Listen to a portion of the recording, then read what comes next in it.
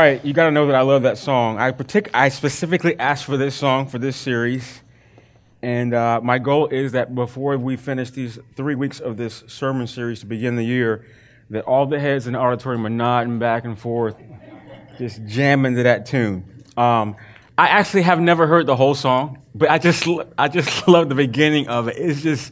It's one of those classic. It takes you back to like the 70s for those of you that are old enough to remember that. Grab your Bibles and turn to the book of 1 Chronicles 29. I don't think I've ever started a sermon series in Chronicles, ever. This is a topical sermon series, and so we're going to be all over the Bible, particularly today, but we're going to start in Chronicles. So go ahead and turn there. If you don't have a Bible, we would love to give you one. Down the center aisle of chairs, there are 2 Bibles underneath, and you are welcome to use that while we're gathered together today. And I would tell you can have that as well as your gift. Just take it with you. If you're going to use that Bible, 1 Chronicles is on page 229 in the Old Testament. I'm going to go ahead and pray, and then we'll get going.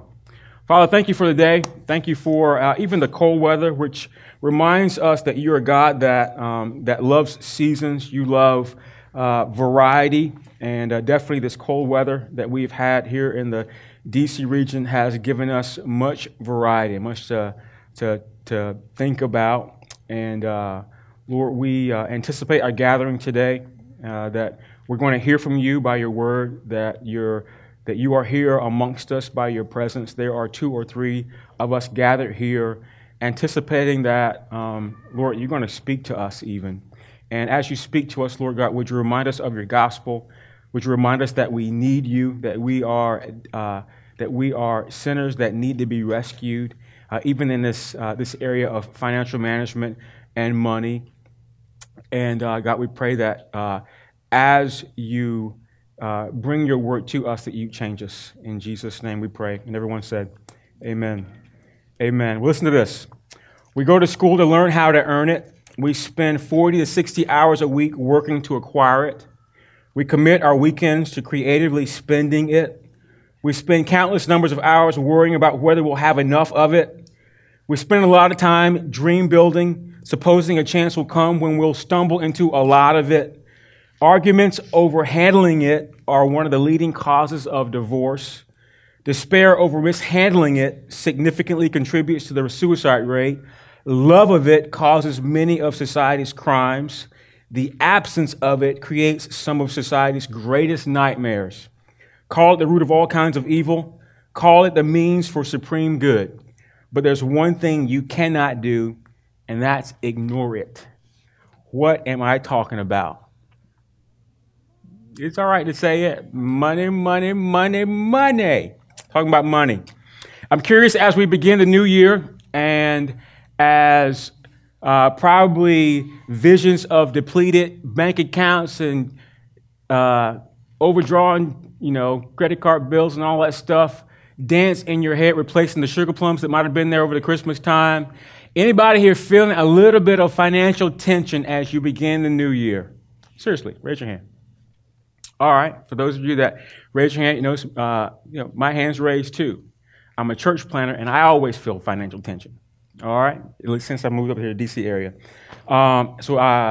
If you're one of those squared away ones that chose not to raise your hand, either because there's a little bit of fear, you don't want anybody knowing your financial status, or perhaps you are actually squared away with your money, hold on a few seconds. By the end of this sermon series, you will feel a little tension. All right, I'm just kidding with that. I think it's a given fact that whenever a preacher starts talking about money, we get a little bit apprehensive, maybe even fearful. The thought is that the preacher's going to end up giving you some plea that's going to ask you to give or contribute or pledge money. In fact, if you're a good preacher, what you do is you bring in a guest. You bring in a guest preacher, and you bring in somebody that's good talking about money.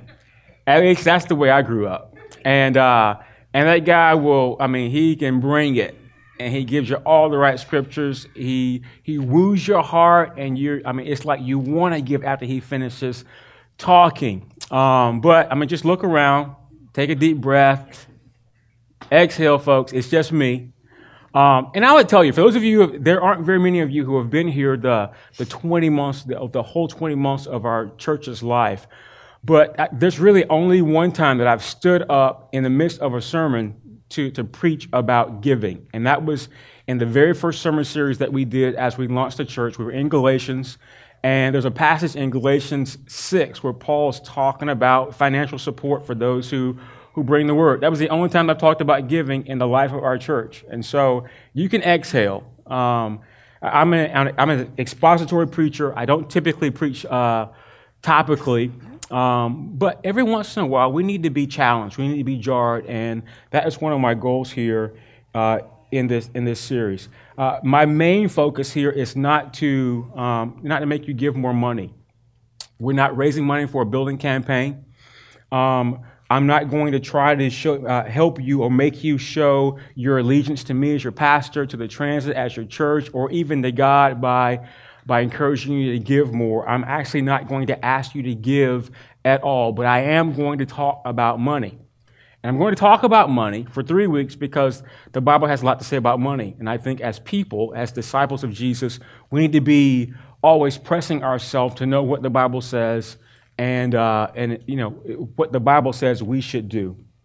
So that's going to be our focus. Today we're going to start with the big picture. We're going to look at very many scriptures that show us what we should be doing with our money. What does the Bible say about you and your money? Next week, we're going to talk a few minutes about stewardship. And then the last week, we'll round it out talking about money and the mission of the church. So that really is the way that we'll start our year. And if you're curious, after that, we're going to be in the book of John for a little bit. All right? So that will be how we'll start 2015. As we jump into this sermon today, this is where I'm going.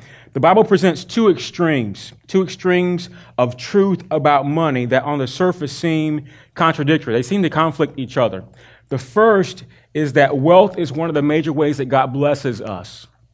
That is, in the Bible, we see that one of the signs that God blesses his people, that God's favor is on you, is that he gives you wealth. He gives you money. It's abundant in your life. This is important to know, though. The Bible says that God is the source of all wealth. And that's what we find in that scripture that I had you put as a placeholder. 1 Chronicles 29:12 on page 229 in your Pew Bible.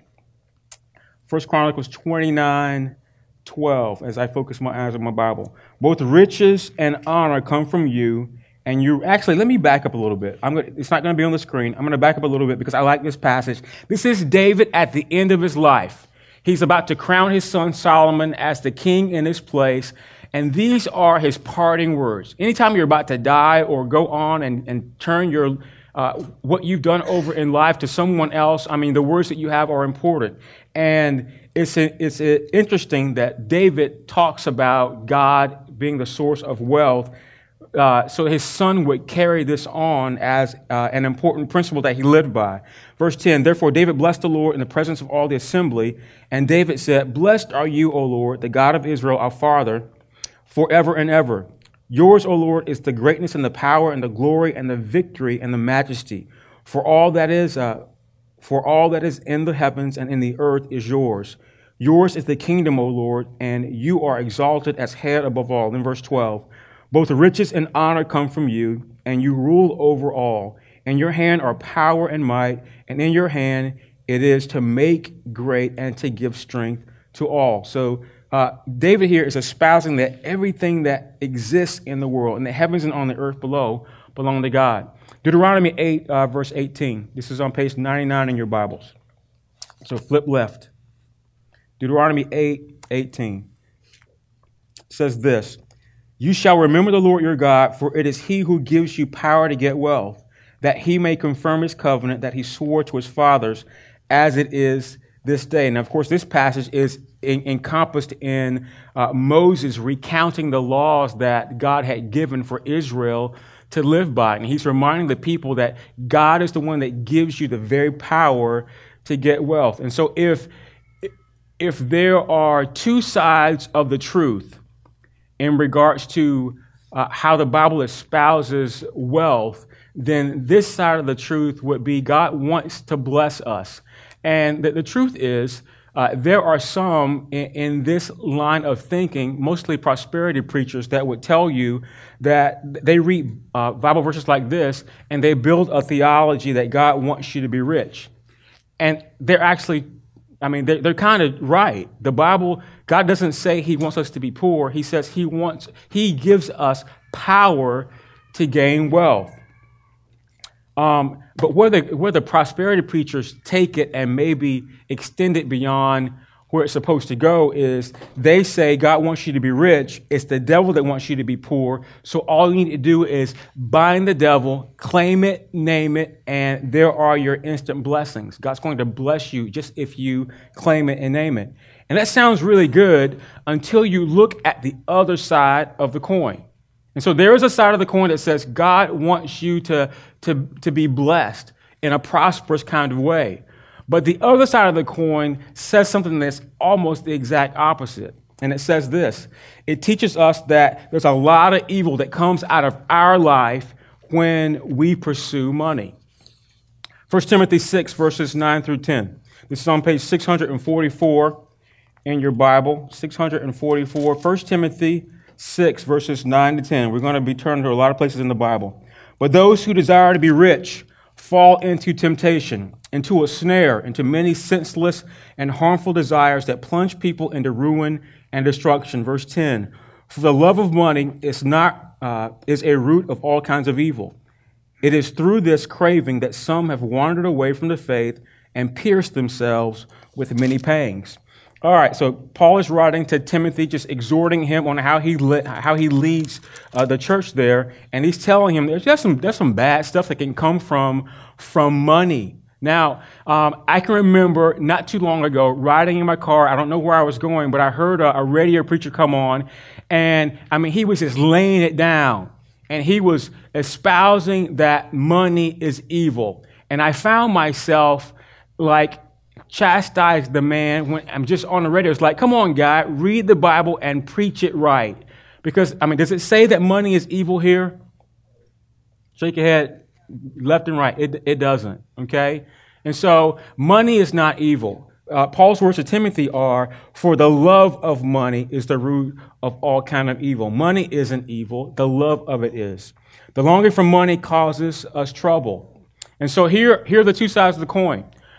On the one hand, the Bible says money can be a blessing, but on the other side, it says money can be a curse. And this actually leaves us in a quandary as the people of God for how we pursue money. Because there are some of you that are affluent in this room. Probably all of y'all are affluent if you live here in this area. More than that, we want to be balanced. We want to be balanced in the perspective of how we understand money, how we treat it, and how we agree with what the Bible says about money. And I would argue with you that there's a balancing point. And the balancing point is simply this. On the one side we have, how can I have enough money to meet my needs? And on the other side is avoiding trusting in your money to save you. And there is a balance to be had between those two. And I think this is what the wisdom of Proverbs leads us to. We're going to look at a lot of Proverbs today, especially Proverbs 30, verse 7 through 9. Proverbs is on page 354 in your Bibles. You guys tired of turning on your Bible? We got a few more scripture verses to get through. Proverbs 30, verse 7 through 9. The writer of this proverb is actually praying. He's praying to God, and he's asking for a few things. And he says this in verse 7. 2 things I ask of you.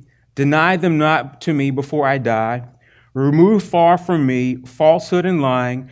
Give me neither poverty nor riches. Feed me with the food that is needful for me, lest I be full and deny you and say, who is the Lord? Or lest I be pure and steal and profane the name of my God. So the writer of Proverbs here was saying that, Lord, would you bless me so that I have all that I need to live the life that you've called me to live? but don't give me enough that I forget that my strength actually comes from you. That all that I need to sustain me in life ultimately comes from you. Because if I forget that, I'm going to think that all that I have is mine. I'm going to live that way, and it may be a detriment to me instead of being the blessing that you meant it to be. And so what I want to do for you is take these two ideas of having enough to meet all of my needs and yet avoiding trusting in my money, and look at some principles on both sides of this two-faced coin. I guess all coins are two-faced, aren't they? What principles should we be living by? And so we'll start with this side of having enough money. 3 principles here. The first is simply this. If you want to have enough money, if you want to have enough, you need to make money. All right, and so I will allow you to ridicule your pastor and say, like, duh. Like, good grief, Jeff, give me more than that. All right, bear with me. If you would Google who are the richest Americans in the world, then Google right now would give you the name Bill Gates. Bill Gates, although he's deceased, is his fortune still lives on. And Bill Gates, right? Not Gates. Jobs, yeah, Steve Jobs. I'm sorry. Yeah, y'all know who it is. All right. All right, so scratch that example. Bill Gates is the richest American right now, like $86 billion. And, yeah, living. But I would tell you, he has actually had a fortune above that. He keeps giving his money away. But if you would go back into the history of America, the richest American worldwide that's ever been has been Rockefeller. John D. Rockefeller. John D. Rockefeller was an oil guy. He co-founded the Standard Oil Company. His fortune grew as kerosene and gas became important to the economy of the world. He was the first person in the world to amass a personal fortune over $1 billion. He died in 1937, having a fortune, a net worth estimated at $336 billion, and that's in estimated dollars today. That's not important. What I want you to get at is this idea of making money, needing to make money. This is what Rockefeller says about making money. Quote, all I have to do is get up early, stay up late, and strike oil. Now, that doesn't sound revelatory to most of us. In fact, most of us would say, well, I don't come from an oil family. I don't even live in the right place to strike oil. That's not going to be, I'm not going to be able to do that. But there is something that Rockefeller says here that all of us can apply. He says, get up early and stay up late. Okay, and there's some of you saying, well, I don't want to do that. I'm not an early person. I'm not a late person. But this is the wisdom of Proverbs. Proverbs verse 10, verse 4. We're already in Proverbs. Turn to the left from where we were just a second ago. Proverbs 10, verse 4. Most of y'all just cheat and looking on the screen. I know, I can tell. Proverbs 10, verse 4. A slack hand causes poverty. Slack hand, that's lazy. A lazy hand causes poverty. But the hand of the diligent makes rich. Turn to the right. Proverbs 20, verse 13. Proverbs 20, verse 13. That's on page 349. Love not sleep, lest you come to poverty. Open your eyes, and you will have plenty of bread. Now, what the wisdom of Proverbs isn't espousing, although I use the word lazy, that lazy, that we can't chill out sometimes, and it's not really calling people lazy. That's not what the proverb is saying. The verse doesn't mean that everybody that's poor is lazy. But what it does mean is we're responsible for being diligent. That's what these two proverbs are getting at. We have the responsibility to be diligent with the time that God gives us on the earth and to be productive. And what the writer is basically telling us here is we have to be diligent in being productive. We have to be responsible to manage our careers so that the good years that we can work hard, that we're actually doing that we find ourselves that we're able to create blessing and surplus for ourselves because we're working hard. That's what he's espousing here.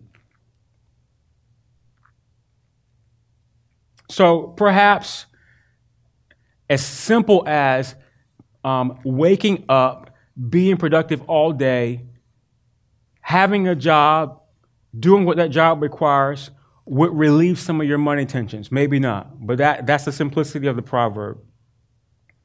Now, some of us find ourselves in money tension because we don't do this. Okay? So this is saying if you aren't being diligent, to not be lazy, if you aren't being diligent, very simply, to go and apply for a job and have a job. I know that doesn't apply to many of y'all in here, but maybe it applies to someone that you know, a relative. It's saying that while you have breath in your body, that you should be diligent and responsible, that if you want to have money, you have to use the means to make it. All right, secondly, that's the first principle. Secondly, there's a lot of people who actually do work hard. They labor. They give themselves to waking up early, working hard, staying up at night to make ends meet. But they still don't have enough. They're still under great financial pressure. And sometimes it's not an income issue, it's actually an outflow issue. In other words, the second principle is they're spending too much money. And so the wisdom is develop and follow a spending plan. Now, when I hear that, if you're like me, some of you might just groan on the inside because it's the beginning of the year, and we always do these introspective things in the beginning of the year, and it's like one of those things. It's almost like telling me I got to go on a diet or I got to exercise more. Now, I don't like the diet. I hate the dieting. I was fasting this week; it killed me. But what this is saying is, this is suggesting that you need to limit what you spend in order to have enough money. And I would tell you, and you don't have to be honest with me, I'm not going to make you raise your hand, but I would tell you 80% of us in this room, if you have financial tension, it's in this area right here, that perhaps you haven't developed and then followed through on a spending plan. And if you don't, this is the example I would give you. Say, for example, right now where we're sitting in service, somebody's out there in the parking lot and they cut the fuel gauge on all of our cars. Think about that, okay? So what would you do if you got back to your car and found out that your fuel gauge had been cut? You'd be irate. Some of you call your insurance and say, hey, my car was vandalized.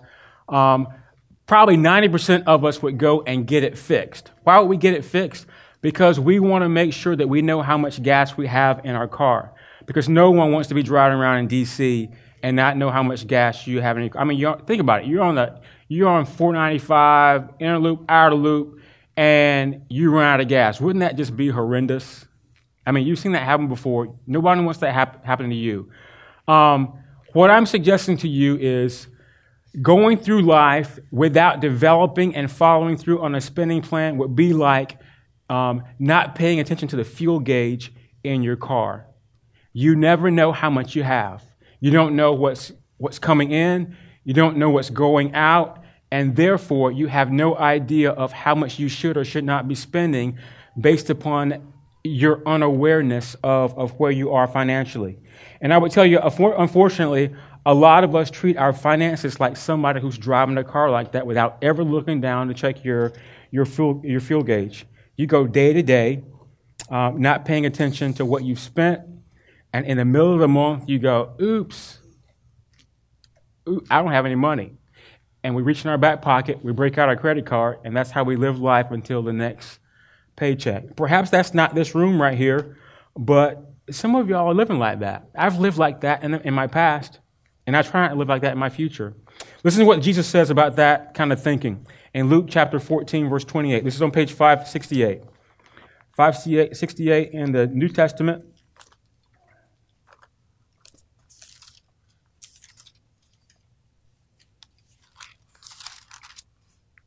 I'm not cheating like some of y'all. I'm actually opening my Bible. Jesus says, give and it will be given to you. I'm sorry, I'm on a wrong chapter. Luke 14. We're going to look at that verse here in a couple seconds. Luke 14:28.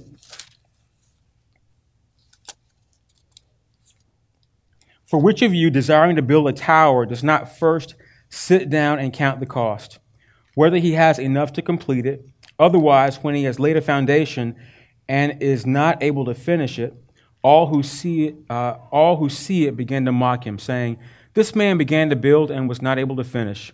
Or what king, he goes on, and I'm just going to truncate the metaphor he's given right there. Now, I have to tell you, contextually, Jesus is not talking about finances here. He's talking about discipleship. But I think the lesson is the same. He's talking about counting the cost. He says it doesn't make sense not to count the cost in building a building, to make sure I've got enough money for all the supplies to build a building. Otherwise, when I get to a point where I have no more money or no supplies, I'll go, oops, I don't have enough. And so he's saying that same thing with finances. It's foolish not to count the costs. It's foolish not to prepare for those costs.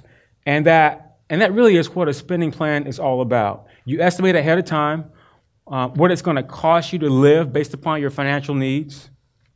Then you look at the income you have available. Then you adjust accordingly. And I would tell you, this principle is not just for those who are financially challenged, who have a limited amount of income and should be living life according to that. I would say it's for those who have more than enough, because if you have more than enough money, still paying attention to how much you spend or can spend and then following through with that helps you to do what the third principle is, and that is it maximizes your ability to invest. So the third principle is this: invest for the future. Proverbs 21:20, page 349 in your Bible. I'm going to cheat and look at the board. Proverbs 21:20. Precious treasure and oil are in a wise man's dwelling, but a foolish man devours it. So the picture here is of a fool that gives no thought to how much he's storing up and just spends all that he has. And the proverb here is saying wise people don't spend everything they make. A foolish person does. A wise person holds on to some of it. A wise person stores it up, but also invests it so that they'll have more in the future. I did some research, and one article nearly said that all Americans have the ability to accumulate wealth if they only make the commitment to do so. Simply by buying a home and keeping that home long enough to build a little bit of equity, or taking advantage of an employer's retirement options and saving monthly, families can build assets of several $100,000 during their lifetime. Now, that sounds simplistic, doesn't it? I mean, it does sound simplistic. And I'm not saying that all this is easy, because definitely if you have kids and house and stuff to do with your money's all accounted for. But let me give you an example. And here's an example from USAA. It's a simple chart. You're not going to be able to see it that well. But this is an example of dollar cost averaging. This is an example of taking a little bit of your money, putting it into some kind of an investment, mutual fund, IRA, that kind of thing, and letting your money work for you, okay? And so if looking on the left side of the screen, USAA says if over a 40-year time span, I didn't even put no initial investment. Say you started tomorrow. You're going to take $25 or $50. This example is taking $50 a week, amassing $200, putting it in at a meager interest rate of 6%. All right, right now, the median annual percentage interest rate is about 8%, and because the interest rate fluctuates, you can get upwards of 12 some months right now. But 6% is like very, very conservative. So this is saying if I would put $50 a week, $200 a month into some kind of an investment at 6% return over 40 years, I can amass $398,000, $298. If I put in $1,000 and then start investing $50 a week, $200 a month, the return goes up to $490,000. I mean, almost $500,000 by not eating out every day, or doing a little bit something different on your vacation. And I'm meddling now. All right, so 3 principles that you can use to ensure that the blessing God gives you, I mean, you have enough to live on. And so ask yourself this. I mean, where are you? Where are you with this? As we begin this new year, how would you evaluate yourself just in this simple area? Let me give you myself an example. When I look at this area, firstly, in terms of my productivity, just doing enough. I'm a pastor. That's my full-time job. Many of you don't know this. The first year and a half of the life of our church, I was bivocational. I actually, I came to D.C. as a church planner. I'm a retired Army officer, so I got a pension. That's a blessing from God. But I was living on support. Okay, support from those people who looked at our church plant and say, "Hey, I want to support you," and that was the source of our income. And as I'm looking at my bank account, there wasn't enough there. So Jeff had to go out and get a job. And the job that I had, because I have a master's in counseling, I went to Fairfax County Public School, and I worked as a substitute teacher 2 or 3 times a week. I could control when I went. I can control when I didn't want to go. And I liked teaching, and so it was just the right fit for me. So I did that for a year and a half of the life of our church because our church couldn't afford to pay me full time. Actually, the church still doesn't pay me full time. But just that's just the way it goes. And so as I look at this area of my life, I've done all that I can do time-wise to sow into myself to earn income.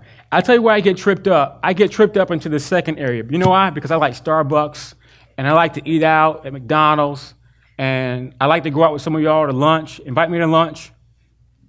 I'll pay my own bill. I just like to go out to lunch. And so I have, I'm very good at coming up with plans. I plan for everything, but I don't follow through.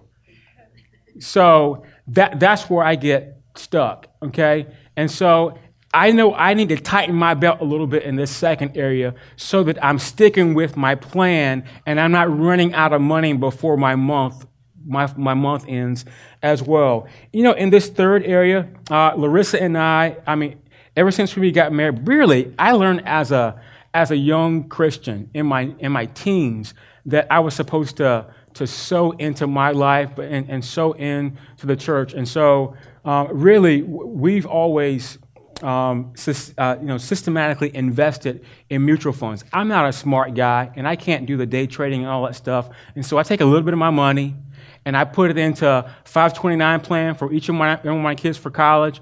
And then we've got some. I have a 403B from my old church. I've got some IRAs that we put a little bit of money in over time, and it's been neat to see them grow just a little bit, inching up and away.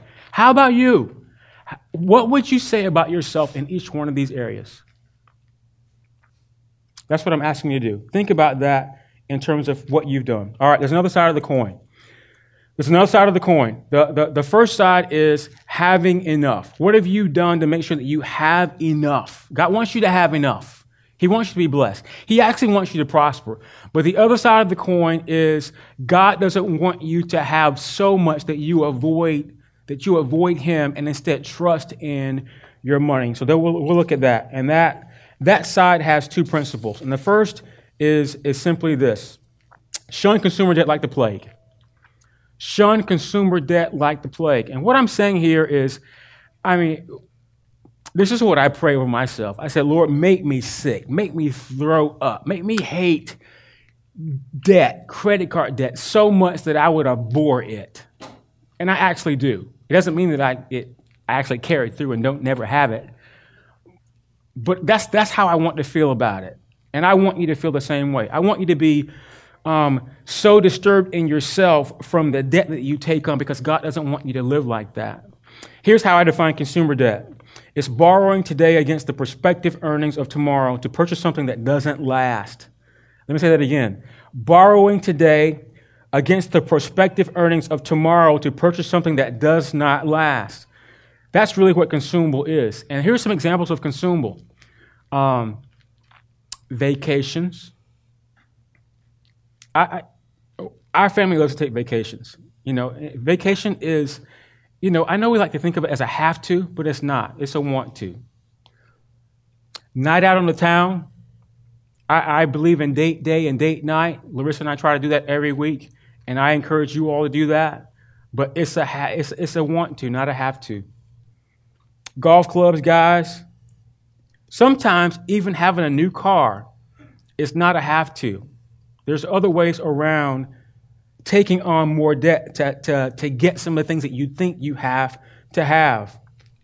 Now, consumer debt doesn't refer to borrowing things that have potential increase in value, like a house, a business, sowing into your education. So don't hear me as saying you shouldn't amass a little bit of debt for those things, because there's a future return on some of those things. But when I think of consumable debt, this is what I'm talking about. Something that you use or you eat or you put on that eventually will wear out. I mean, at some point, you won't have use of it anymore because it's going to disappear. Better said, it's a want versus a need. It's something that won't have an effect on you living your life if you don't have it. And I know I might be being a little bit harsh here.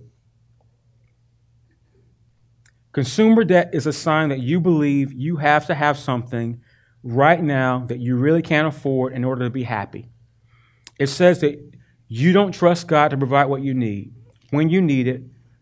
So I'm going to go ahead and run ahead of God, and God can just catch up with me. God, bring me my blessings afterward. I'm going to go ahead and buy this now in faith, knowing that you're going to give me the money later on. And so really, I think consumer debt is a very subtle form of deception that leads to financial bondage. And this is what the wisdom of Proverbs says. Proverbs 22:7, page 350 in your Bible. The rich rules over the poor, and the borrower is slave of the lender. Every time that you take your credit card out and you use money that you aren't going to pay back immediately, I'm not saying don't use your credit card. There can be advantages of using your credit card. Some of you get rewards and all that stuff.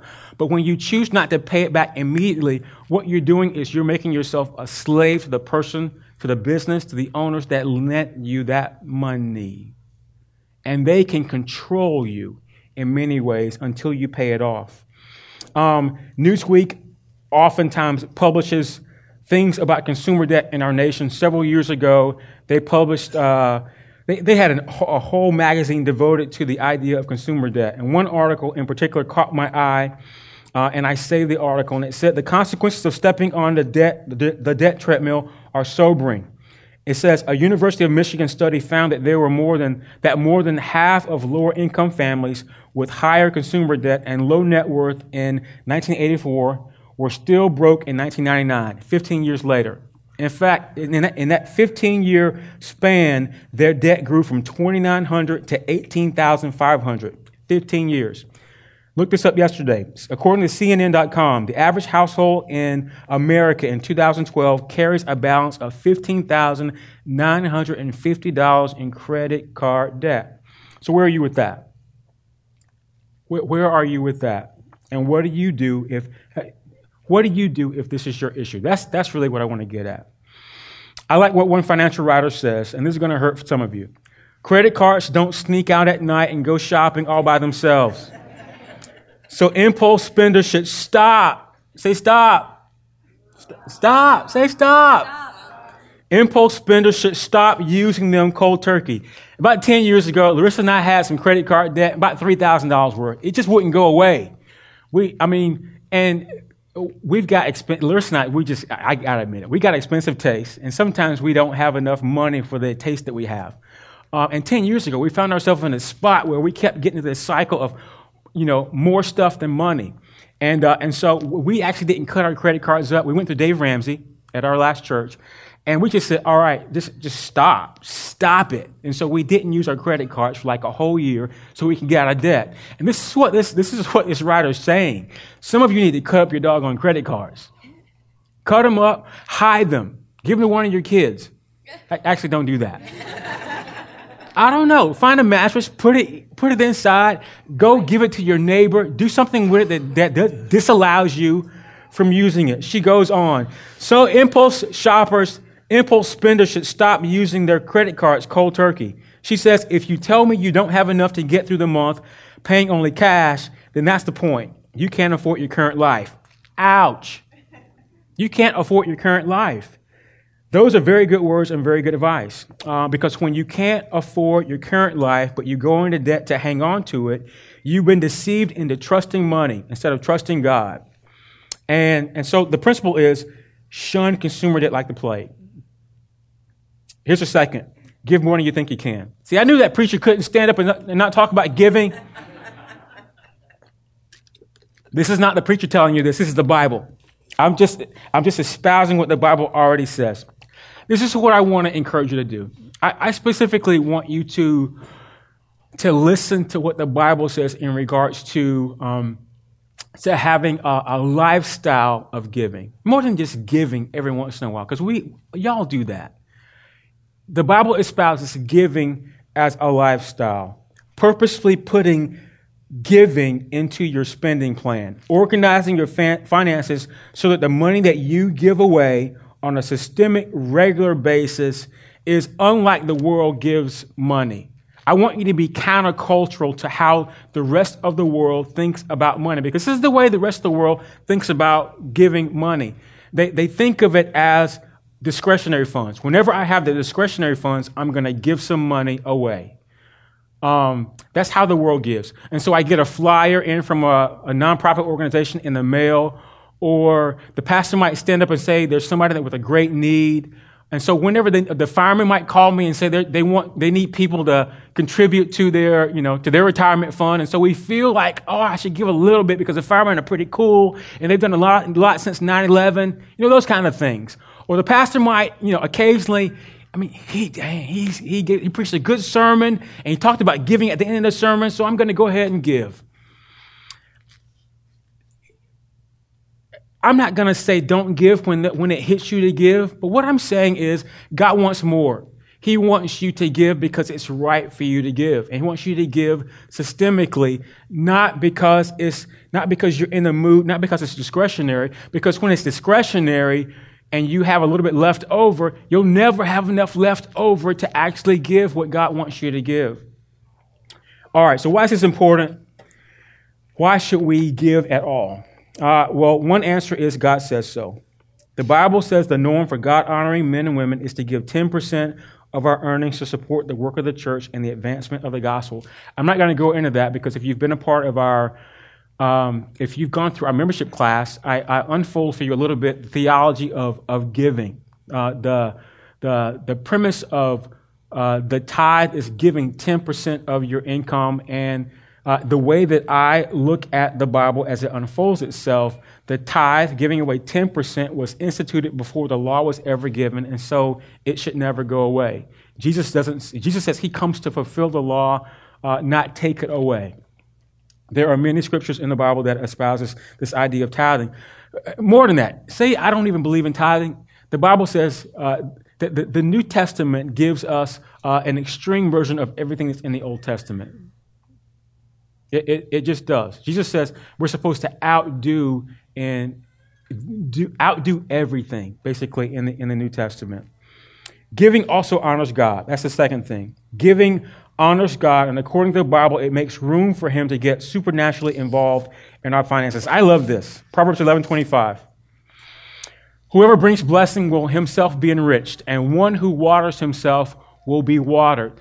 This is saying there is a return for us when we give. That if I bring a blessing, I'm going to get a blessing back. If I water something, if I pour into something, I'm going to get poured. I mean, that doesn't sound too good if you're looking at it literally. But it's saying whatever I give out, I'm going to get it back. This is how Jesus says it in Luke chapter 6, verse 38. This is the verse I was going to earlier. You've heard this before.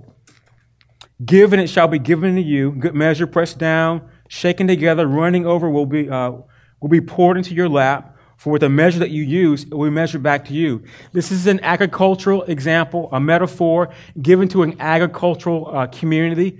And what Jesus was saying is, you're going to receive full measure of what you give out. And so he's taking the example of a harvest, a corn harvest. And he says, this is how you receive full measure. The farmer's going to go and cut the corn down. He's going to stack it together. He's going to shake it, okay? And so it's going to bind itself together, and he's going to add more to it until it's full measure. And he says, this is the return you're going to get when you give. And he's given that in terms of an agricultural example. Those are two examples. I think the most important benefit is not the first two, but just this. Giving sacrificially and giving as a habit teaches us that we actually don't need as much as we think we need. And that's countercultural, because we think we need everything we have and absolutely more. But that's not how God thinks. God says that what you have, actually giving him 10% and you keeping 90% is sufficient. It teaches us to trust God and not our money. And for most of us, that really is what it comes down to. Do I really trust God, or do I trust my money? And so how are you doing with that? As we kick off this year, and we're introspective as the new year begins, and most of us look at our money and we make plans in regards to what we're going to do with our money. How are you doing in this area of your finances? Balancing it, having enough to live your life. And God wants you to be comfortable. He wants you to be blessed, but also not having so much or trusting in it such that you forget that God is the source of your sustenance. He's the one supplying you. So let me close with a few reflective questions. The first one is simply this. Is God trying to teach you something through your current financial situation? And I would tell you, wherever you are on the seesaw of that two sides of the coin, whether you find yourself with maybe not quite enough, or if you got more than you need and it's causing you to trust more in your money and not enough in God. If you're on the side where you're stressed over your finances, could it be that you just need to be more disciplined about your money? Could it be that God is trying to get you to rely more on his resources than your own? Could it be that God just wants you to pray a little bit more? Pray more, worry less. And if you're being financially blessed, could it be that God has put you in a position that he wants you to actually follow through on what maybe something you promised God. God, if you bless me, I'll be a blessing. Have you done that? Have you actually been a blessing to individuals and organizations and your church that might need you to support it? Here's your chance to invest in your own future. If you're being blessed, have you gotten yourself out of debt?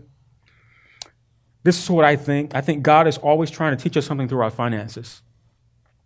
The Bible says in Luke 16:10 and 11, one who is faithful in a very little is also faithful in much, and one who is dishonest in a very little is also dishonest in much.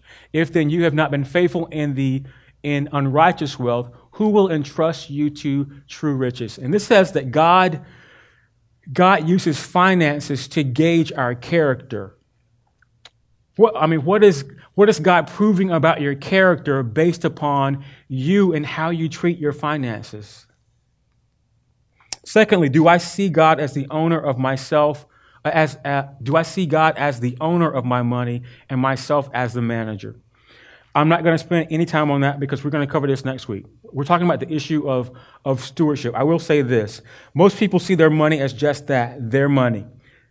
But the Bible espouses that God is the source of your money. This is what the Bible lays out. God created everything. He created you. He gave you the ability to create wealth. And so it's all his. And so if God is the owner, that means I'm just the steward. That's the word the Bible uses. I'm the steward. And a steward is a caretaker of all that God has given. And so until this idea sinks into your heart that God owns it, I'm the steward, you really won't be able to implement any of these principles. It's impossible. God wants you to have your money, and as you give it, to give it with a cheerful heart. Lastly, could I be content with less than I have today? Could it be possible that I would have less money, less stuff than I have today and be content in my heart? And I would tell you, think of it like this. Okay, so if something happened to you that forced you to live life a little bit at a lower level than you are right now, would that make you happy, or would it just destroy you? If you could live with that, then I would tell you God has given you a contentedness with your money. But I tell you, if your honest answer is, man, it would be hard for me to live at a lesser level than I'm living right now, that means you have a heart issue. You don't have a money issue, you have a heart issue. And that's why we need Jesus. Because God sends Jesus to give us a new heart. Jesus comes. He lives a perfect life. He dies on the cross. And one of the things of many things that Jesus does for us that comes to us as good news is the Holy Spirit. And Jeremiah said it best. Jesus is the one that God sends to take our heart of stone, and he gives us a heart of clay. And so he takes our heart that's solely bent on doing what we want to do. We worship ourselves. We worship our money. And Jesus, by the Holy Spirit, takes us and inclines us to do what he wants to do. And so, the way that we change about anything in our life, it starts with repentance. And so wherever you find yourself on the seesaw of balance, whether you got enough or whether you're trying to avoid trusting in your money versus trusting in God, then I would tell you it starts with repentance. Having the right frame of mind in regards to your money, start with repentance. Can we start there? Don't critique yourself. You don't need to be condemned or feel guilty. Just repent. Repentance is you seeing the right way to go, choosing to believe God in his word, and turning towards him instead of having a hard heart and choosing your own way.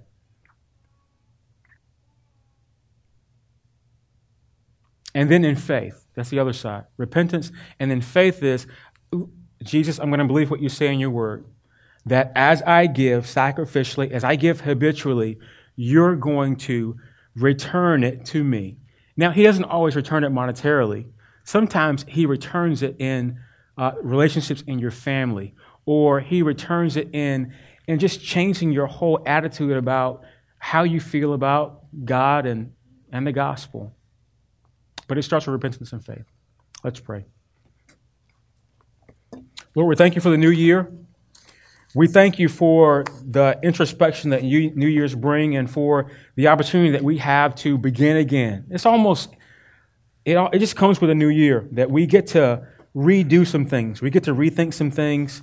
And as we begin this new year as individuals and as a church, Lord, we commend ourselves to rethink this idea of money. Lord, we all have our own ideas about money. Many of us in this room think that our money is our money. And I pray, Lord God, that you'd break through. Holy Spirit, would you come and would you show us introspectively where we are on the seesaw? Perhaps we're a person that has enough and we're spending our money the way we want to spend it. And you want to challenge us to develop a plan. Perhaps you want to challenge us to work harder, that we might be able to make more. Some of us you want to challenge to develop and follow through on a plan so that we don't run out of money before the month goes out. And for some of us, we just need to invest more money to save it for the future. On the other side of that coin, some of us have enough, but we're trusting more in our money than we're trusting in you. And so we don't sow it. We don't give it away. We're not doing anything that the Bible says to do with our money because it's our money. God, would you break into our hearts, make them palatable?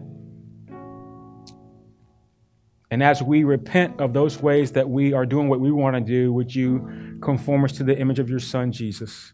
Do that by the Holy Spirit, we pray. And it's in his name that we pray. Amen and amen.